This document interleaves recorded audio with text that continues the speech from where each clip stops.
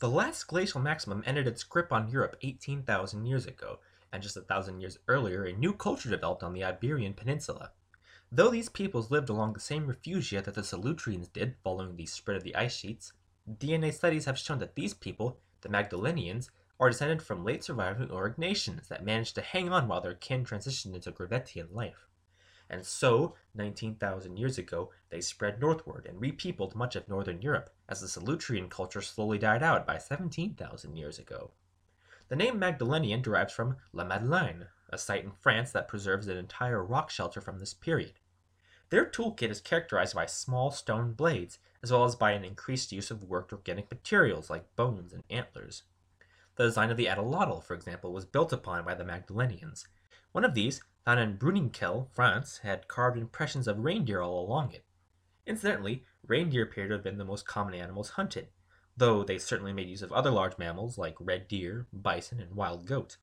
River resources proved to have as much value to them as they did to the Gravettians, and there was good evidence of intricately carved harpoons for spearing fish.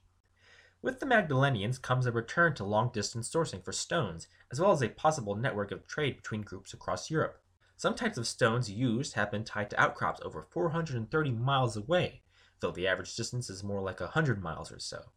In contrast to all that had come before, a system of sedentary, or semi-permanent living became prominent among the Magdalenians, with evidence of groups of neighboring communities coming together for many months out of the year when an abundance of resources or a particularly warm spell was present. That groups often stayed so close together seems to indicate that social organization among these humans had reached more complex levels than ever before. In fact, the original site of Madeleine has produced remains of an impressive rock shelter that spanned almost 600 feet in length, which certainly housed entire families within its walls. Some of these rock shelters were located near great cave sites, and many of these have produced more remarkable artwork. Two caves stand out among archaeologists. The first is Lascaux in France, home of the famous Hall of the Bulls, which is a room entirely covered in depictions of wild cattle. Many of the walls of Lascaux showcase some very fascinating images. One of the bulls has a series of dots painted right above it, and another sequence of images shows, in order of left to right, a woolly rhinoceros, a man with a bird-like face, and a bison that appears to have been gored by a spear, its intestines hanging out underneath it. While at first these appear to be simple images of the life and times of the Magdalenians, some researchers have hypothesized that these particular paintings depict constellations, making them star maps of a sort. So, the instance of the dots above the bull is a representation of Taurus, with the Pleiades star cluster, and the rhino, birdman, and bison shows a sequence of Leo, Gemini, and Taurus yet again. While some discussion of this hypothesis has been giddily grasped by fringe individuals with more of an ancient aliens bias, it nonetheless could represent an understanding of the cosmos that would be very well in line with what we know about forager groups. A good knowledge of the stars and their seasonality can provide a tool for knowing when certain times are upon you, and whether you'll be able to hunt certain species. But of course, this isn't something we can confirm or deny with certainty. The other famous cave site is Altamira in Spain, where the walls are littered with bison depictions painted bright red. There are abstract images here too, as well as more handprints by lost peoples. It should be stated that anyone wishing to visit any of the cave sites that I've described here will have a difficult time doing so. Years of tourist activity have affected the walls of the caves, and mold had begun to grow and damage these paintings, tens of thousands of years old. To better preserve these sites for future generations and future research, they have all been closed off to the public. Instead, there are full-scale replicas of these caves that you can go to, without the worry of causing further harm to these treasures. While Europe experienced quite an array of fantastic cultures throughout the Ice Ages, their Siberian neighbors also developed equally fascinating societies. As stated previously, ancestors have been living in this region for some 50 to 32,000 years. Except in eastern Siberia, humans did not have to endure the bitter cold pushback from northern Europe, so they more or less rode out the last glacial maximum as best they could on the steppes. However, they did not necessarily have it any easier. They, for example, often lacked access to extensive cave systems to take refuge in. The people here had to create their own shelters out of whatever resources they could find, and crafted exquisite tailored clothing that was densely layered. One of the best examples of this ingenuity was by the Gravettians, the same culture that peopled Europe from the east 33,000 years ago. Not everyone moved into Europe, and thus we have a long-standing cultural complex here called the Eastern Gravettian, which lasted until roughly 25,000 years ago. Like their European cousins, the Eastern Grevetians made use of woolly mammoth as a resource for building their campsites. At Meskhirek, in the Ukraine, are the remains of at least 5 houses, 13 to 22 feet across, 850 square feet in area. Each house had a wall of mammoth bones stacked together, with tusks, limbs, and ribs supporting a drape of skin and fur over the entire structure. Hearths and storage pits were dug inside, so these homes would have been warm and ideal for a family of 5, as suggested by the remains. Curiously, seashells and amber have been found in these houses, telling us that trade seems to have been present even here, as there was no oceans nearby and no trees growing anywhere. On a related note, groups that lived further south, where there were forests to be found, used wood as well as bone to construct their shelters, as evidenced at the site of Dolny Vyshtoniste in the Czech Republic. Siberian toolkits were very standard across the ice ages, blade and flake stone tools coupled with organic bone needles for making clothes. We tend to find settlements near major rivers, like the Don and Dnieper rivers in the extreme west of Russia, and the Tunguska and Yenisei rivers in the central regions. Despite the open air of many of these campsites, there were highland places along the rivers where any would-be hunters could get a good look at their megafaunal prey before striking. These included woolly rhinoceros, wild horses, steppe bison, and reindeer, as well as woolly mammoth, basically an extension of Europe's large mammal communities. Towards Central Asia, which has been blessed with a few select caves, there were people here to inhabit them. The Shugno culture, present from 20 to 15,000 years ago, have been found in present-day Samarkand and Uzbekistan, and are a relatively poorly known society. As far as we know, they hunted megafauna like their neighbors, specifically horses, sheep, goats, and cattle, and pollen studies suggest that they had access to juniper, ash, plane, and hazelnut trees during the warmer months, but that's the most we have right now.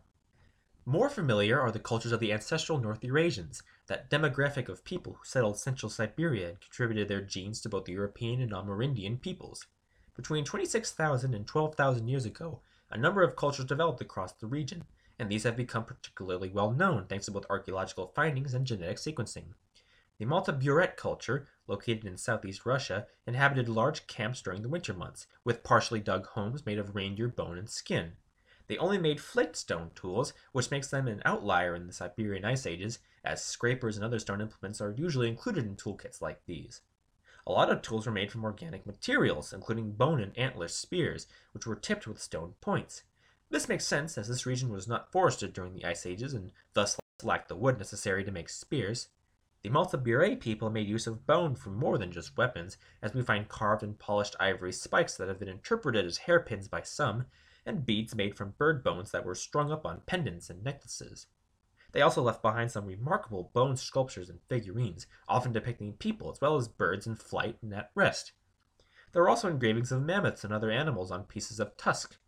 The human figurines are of immense interest because they tend to be quite detailed in parts, revealing that some Malta Buret individuals sported thick and wavy hair. There are figurines here that resemble the Venus statues found in Europe, which begs the question whether these people had any significant contact with the European communities like the contemporary Grevetians. Related to these people were the Afantova Gora culture, which lived across the Yenisei River Valley. These Siberian peoples had a more typical stone toolkit, with blades and scrapers that they used to hunt large game. They and the Malta Buret culture have preserved their DNA for geneticists to examine, and we have been able to reconstruct their overall appearance thanks to that. Ancestral North Eurasians seem to have been very similar in appearance to East Asian peoples, with some individuals having dark skin and brown eyes, but there was no doubt variation in traits among them. In particular, while some people had darkened hair, some of the Afantagora individuals carried a gene that has been allied to the presence of blonde hair in Europeans, and it is very likely that this trait originated among these peoples before it was transferred over into Europe over the following thousands of years. It's one thing to be able to reconstruct an entire lost culture, but another thing entirely to put a face to it, too. This underscores the importance of archaeology and ancient genetics in working together to bring the past to life. At the doorstep of Beringia, there were a number of cultures that experienced the worst that the last glacial maximum had to offer. Geologic evidence suggests that, like Europe, eastern Siberia saw a population shift, where communities fled to the south as the glaciers extended downward. One of these was the Yana culture, who made a living hunting woolly rhinoceros and using their horns as tools. They lived in this region until 25,000 years ago, when it was abandoned.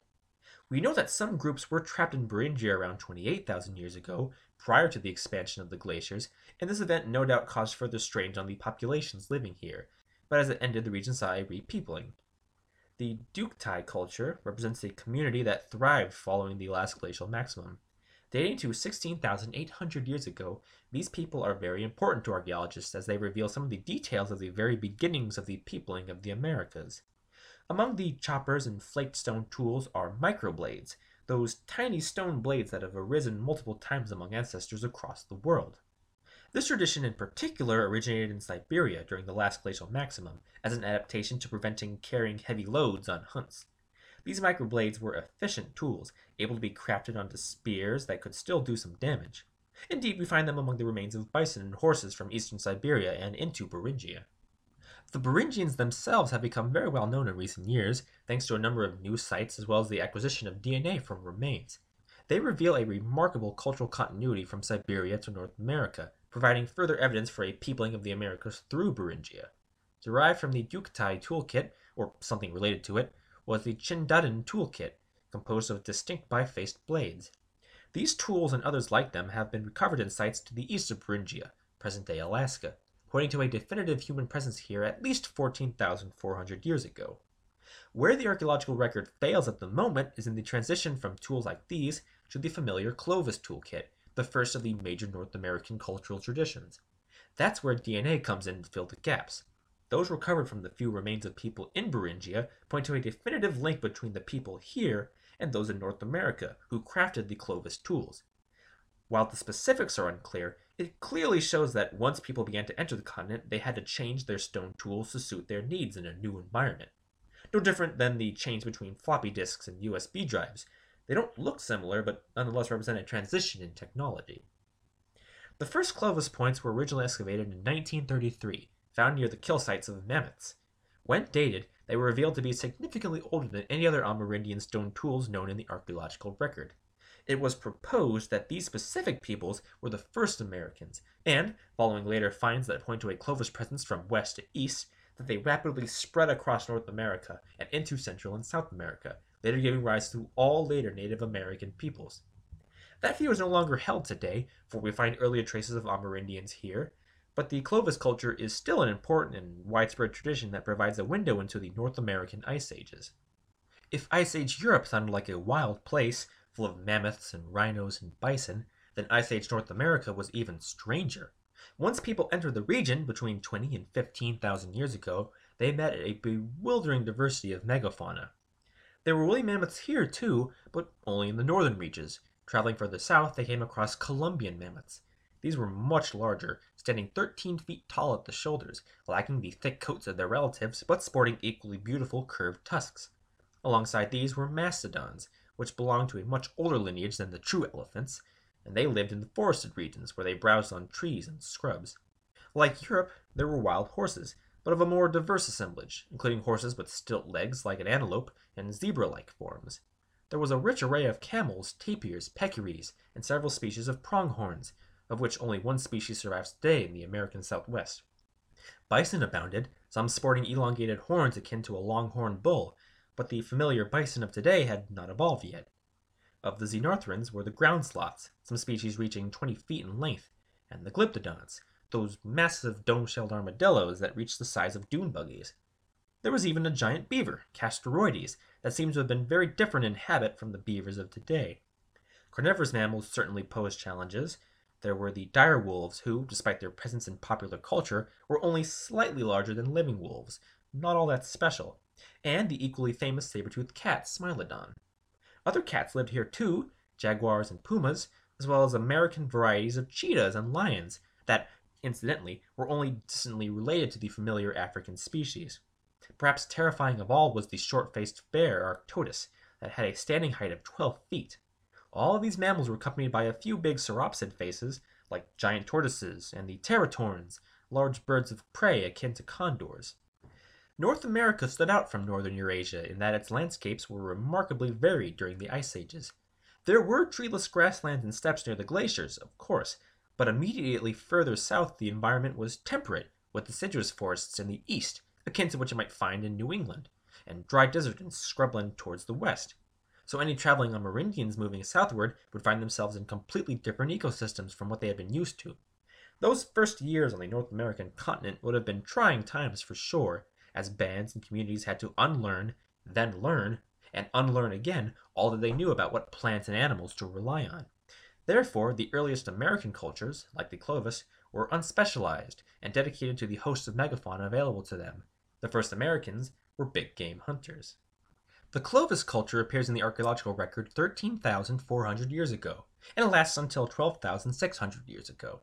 Stone tools were portable, like those of their Beringian ancestors, and were fluted to allow hunters to slip wooden spears onto them. While these tools would have been primarily weapons, there appears to have been at least some social function to them as well. The site of Anzac in Montana showcases the burial of an infant who was laid surrounded by freshly made stone points. That these tools were made without the purpose of hunting in mind gives some clues that they may have had some ritual significance, or perhaps represent status symbols.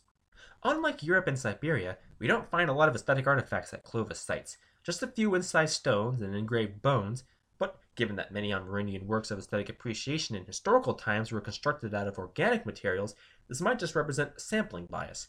For all we know, the Clovis might have been as artistic as the Gravettians.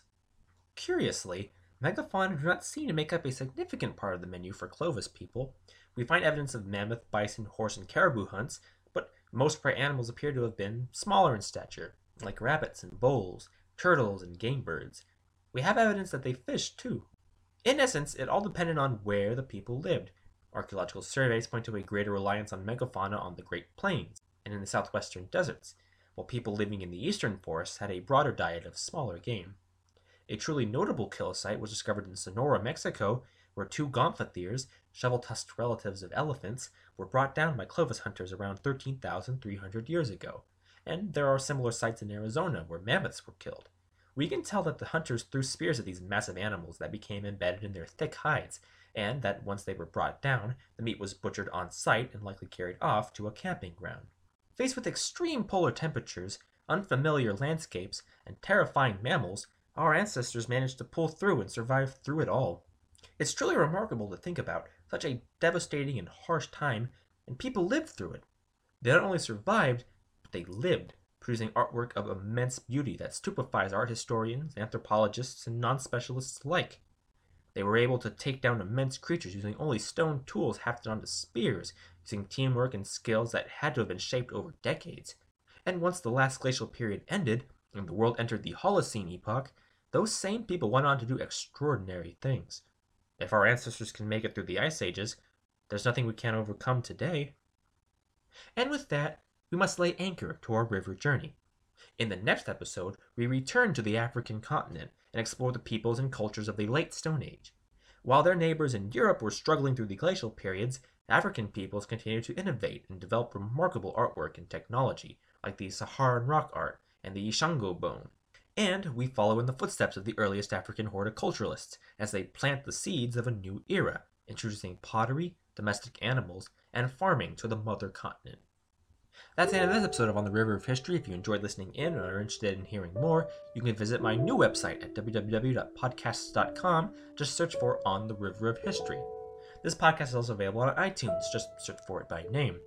A transcript of today's episode is available for the hearing impaired or for those who just want to read along. The link is in the description. And if you like what I do, you're welcome to stop by my Twitter at KildeerCheer.